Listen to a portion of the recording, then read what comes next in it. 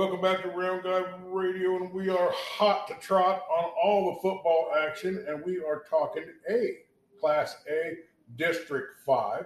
And who else better to bring you the preview of that conference than Scotty Melvin? Welcome back, Scotty. Hey, thanks for having me once again. Let's talk some football. Well, we got a few teams in the area that are Class A, so let's hear about them. We do, and unfortunately, this is a class that in my years past, I got to see a lot of back when Waco and Winfield were playing 11-man, but they're down to 8-man now. So I'm looking through Class A, District 5. That's where our Southeast Iowa teams play, the district they play in. And last year, we had in the area, we had the Wapello Indians that were a really good team. And then our other teams are kind of in a rebuild mode. And so there's 7 teams in that district. And Wapello finished second last year behind the Lisbon Lions. Lisbon was really loaded with talent. I know they had a tight end, big kid, that got a lot of looks for college. I don't know if he signed with anybody or whatever, but he was definitely kind of a notch above what you'd normally see year to year in Class A football. And they had some other kids around him that were pretty special. And they had a great year. They finished 8-2. Wapello finished second. They had a heartbreaking loss to North Tama in the first round. And, that stunk because I thought Wapello was gonna make a couple of rounds in the playoffs. But they had a great season, too. And I'm going to start with them, the Wapello Indians, because I have them finishing first this year. This is my prediction. It might be a little bit of my heart dictating this pick, but they lost some key players, but they bring back some super talented guys. And we'll start with their losses, of course. And Coach Parsons' son, Tate Parsons, the quarterback, he's probably the biggest one. And that kid, man, what a quarterback. He completed 67% of his passes last year for 1,840 yards and 20 touchdowns. That is just crazy numbers, especially at the Class A level. And then they lose their top receiver, Maddox Griffin. He had 49 catches, almost 700 yards and 8 touchdowns. So 2 real big pieces of their offense are graduating. But the Indians returned, so like I said, some great talent. And one is Casey Short. He's a senior. I believe he's listed as a wide receiver and defensive back last year, but I've got this sneaky feeling that he's going to be the new quarterback there. I don't have a bunch of numbers on him. He was kind of behind some other guys. He put up some offensive numbers, but nothing crazy. So he's just kind of the guy that I have on watch as being the Indians' leader maybe this year from the quarterback spot. But where they really are going to shine this year is they've got senior running back Jake Gustafson coming back, and he had 616 yards rushing last year. He's not a 1,000-yard rusher, but he did average over 8 yards per carry, and the Indians threw the ball a lot, so it's not nothing alarming about him not having crazier numbers on the running side of things. He did have 12 touchdowns, and they're also returning senior Caleb Ely, who had just a little under 400 yards rushing, but he was also over 8 yards a carry. And what I got really written down with an asterisk for Caleb, 70 tackles from the defensive side of the ball last year. So a real key player on both sides of the ball. Caleb Ely, one to watch for the Indians this year. Going back to Jake Gustafson, before I forget, he also had 43 catches last year for another 663 yards and 6 touchdowns. So when you combine that with his rushing stats, man, I mean, he's over 1,200 yards of production and 18 touchdowns. So Wapello's set up good, man. I have a good feeling about them this year. I have a feeling that with the guys that got returning, plus the fellows that Lisbon has lost, I think Wapello's got a real good shot at winning this district this year. Because outside of Wapello and Lisbon, as I'll break down in a minute, the other schools are kind of in a rebuild mode in this district. So I got Wapello at first in the district, and then I got Lisbon at second. Lisbon did finish 8-2 last year. They had a great year, but they lost their quarterback, Gavin Wallum. They lost running back Jamian Moore, Max Cole. They lost Aiden Hansen. He was the big tight end, that defensive lineman that got a lot of attention from colleges and whatnot throughout the season last year. They lose their top wide receiver, Will Bennett. They do return Cohen Camus.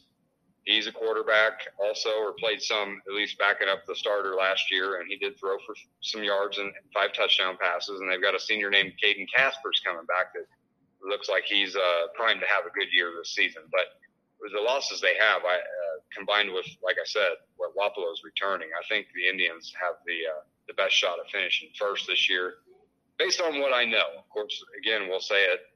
You don't know who's chomping at the bit waiting to get their turn from the underclassmen. So Wapello first, Lisbon second, and then third, I'm going out on a limb here. This is definitely kind of a pick with your heart thing for me, but it's the Columbus Wildcats. I think they're going to make a big jump this year. They haven't been, what you'd call relevant in football for a good long time, but they've got some really talented guys returning, and they just missed the playoffs last year. They finished 3-5, but they were very competitive and had some good wins and some good games last year. And we'll start with their quarterback, Jeff Hoback. He's returning, senior. He completed 56% of his passes last year. They weren't a pass-heavy team. He only threw for a couple touchdowns, but having your quarterback back is always a big deal, I think, in this sport. And then what I think is the class of this district athletically is Caden Amagon. He's a junior this year for Columbus. I know his dad. I know what kind of genetics this young man has. His dad is a supreme athlete, one of the strongest dudes you'll ever meet, a great bodybuilder. Caden, last year as a sophomore, running back, defensive back, had 1,185 yards rushing, 10 touchdowns. He averaged 8 yards per carry. He only had a few receptions, but he had another touchdown catching the ball, 48 tackles on defense, and he also had a big fumble recovery in a game they won. Can't remember who it was against, but he returned that fumble 99 yards for a touchdown, and it was a big play. So he had some highlights last year, put up some great numbers. He's only a junior. Heck of an athlete. I just think that with what they returned, plus this really gifted kid, Caden Amagon, I think Columbus is set up for big things this year, and I think they'll take a big jump. So I've got them finishing third. They did lose some seniors on the line. I checked into that a little bit. So we'll see how that affects them. Hopefully they can plug those holes. But I've got Columbus slotted in at number 3. And then after that, we get into the Albernet Pirates. I've got them at number 4. I don't know a ton about them. They're kind of from up north of Cedar Rapids there. They did lose a really good quarterback that threw for 1,000 yards. They do bring back a couple of wide receivers that put up some numbers, and they do have a lot of their team back. So I think they're a fair pick at number 4. And then number 5, I've got the Pekin Panthers. That's another one of our area teams that I have this feeling is going to take a major step forward. And you talk to their coach some. They're close to you. That's where your grandson goes to school. They lose Colton Comstock, and I think after hearing what Nathan Piercy had to say, that's a big loss. But he's not. Nobody's irreplaceable, and they've got some really good kids coming back. They do return senior Logan Lauderman. He's a running back and a safety. Declan Hampton, I think he may be their quarterback this year. You might have more info on that than I do. I don't know if you've heard anything, but I don't have a lot of numbers on these guys. But they have some size, and a lot of kids that played last year that did not graduate, so they're bringing those kids back. They've got that new coach from Sigourney Kyoto that's you can't go wrong there. I mean, that's a winning program. I'd be more than happy to have one of their guys off their tree coming in to help my high school right the ship, and Pekin has that. So I think the Panthers are going to take a step up, and I've got them picked to finish 5th in the district, and they may challenge for a playoff spot this year. That might be hoping for too much, but why not? Pekin's got a lot of history and tradition. I don't expect them to stay down for long. That was kind of an aberration, I think, to have a winless season last year.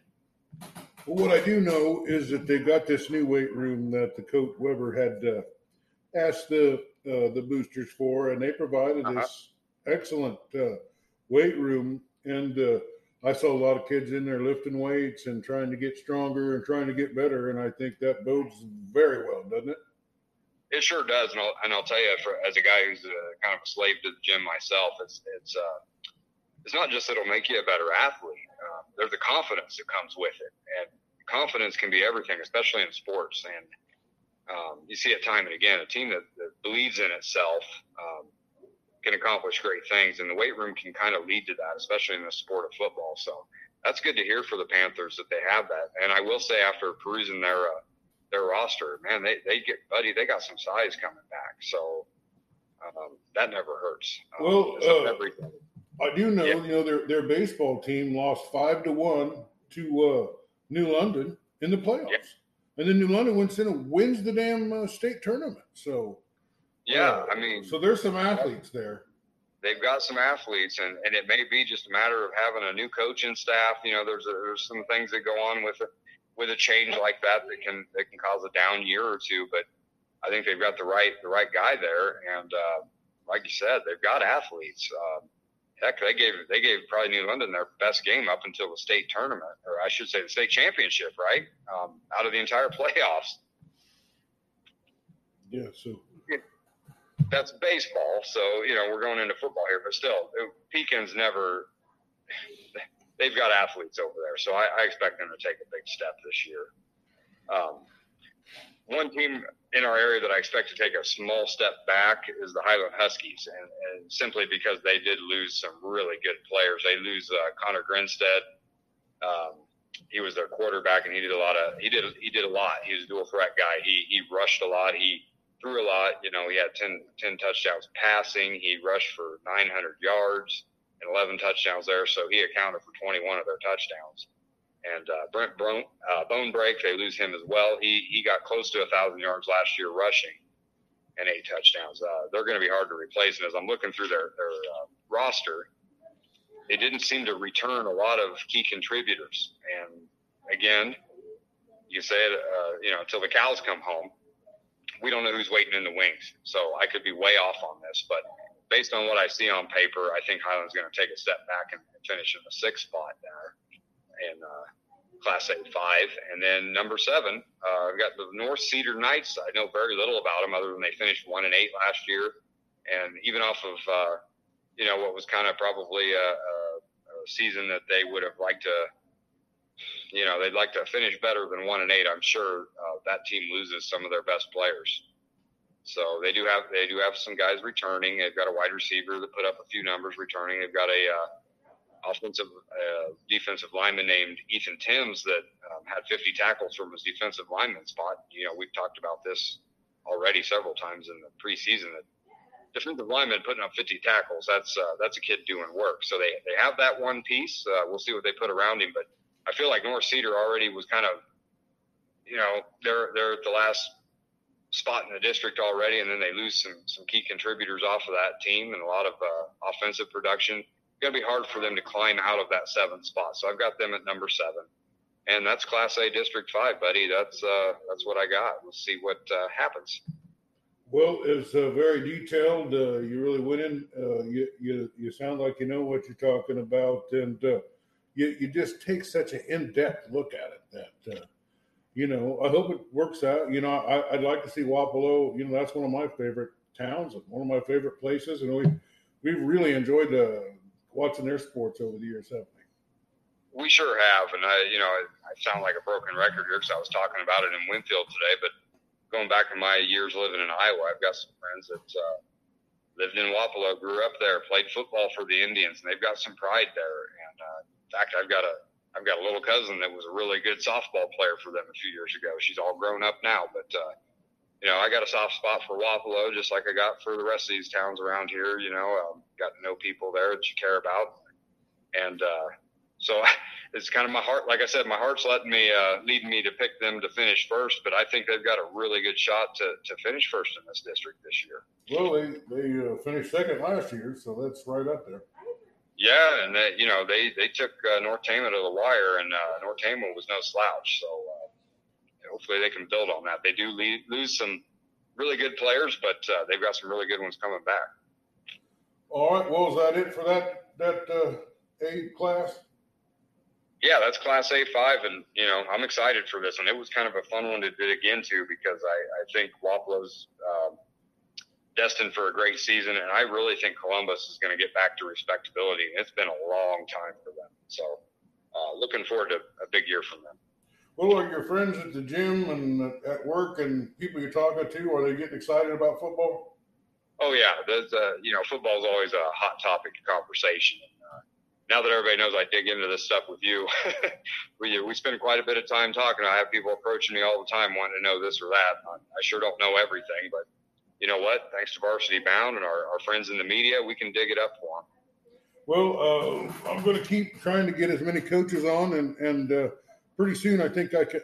Some of the media guys wanted to gather some more information before they could come on. We're like Nathan had already talked to all the coaches, so we had a pretty good detail about what to do. But we'll be hearing from some of the other guys that you've been hearing about. And thanks, Scott, for all your work, and thanks for giving us this analysis.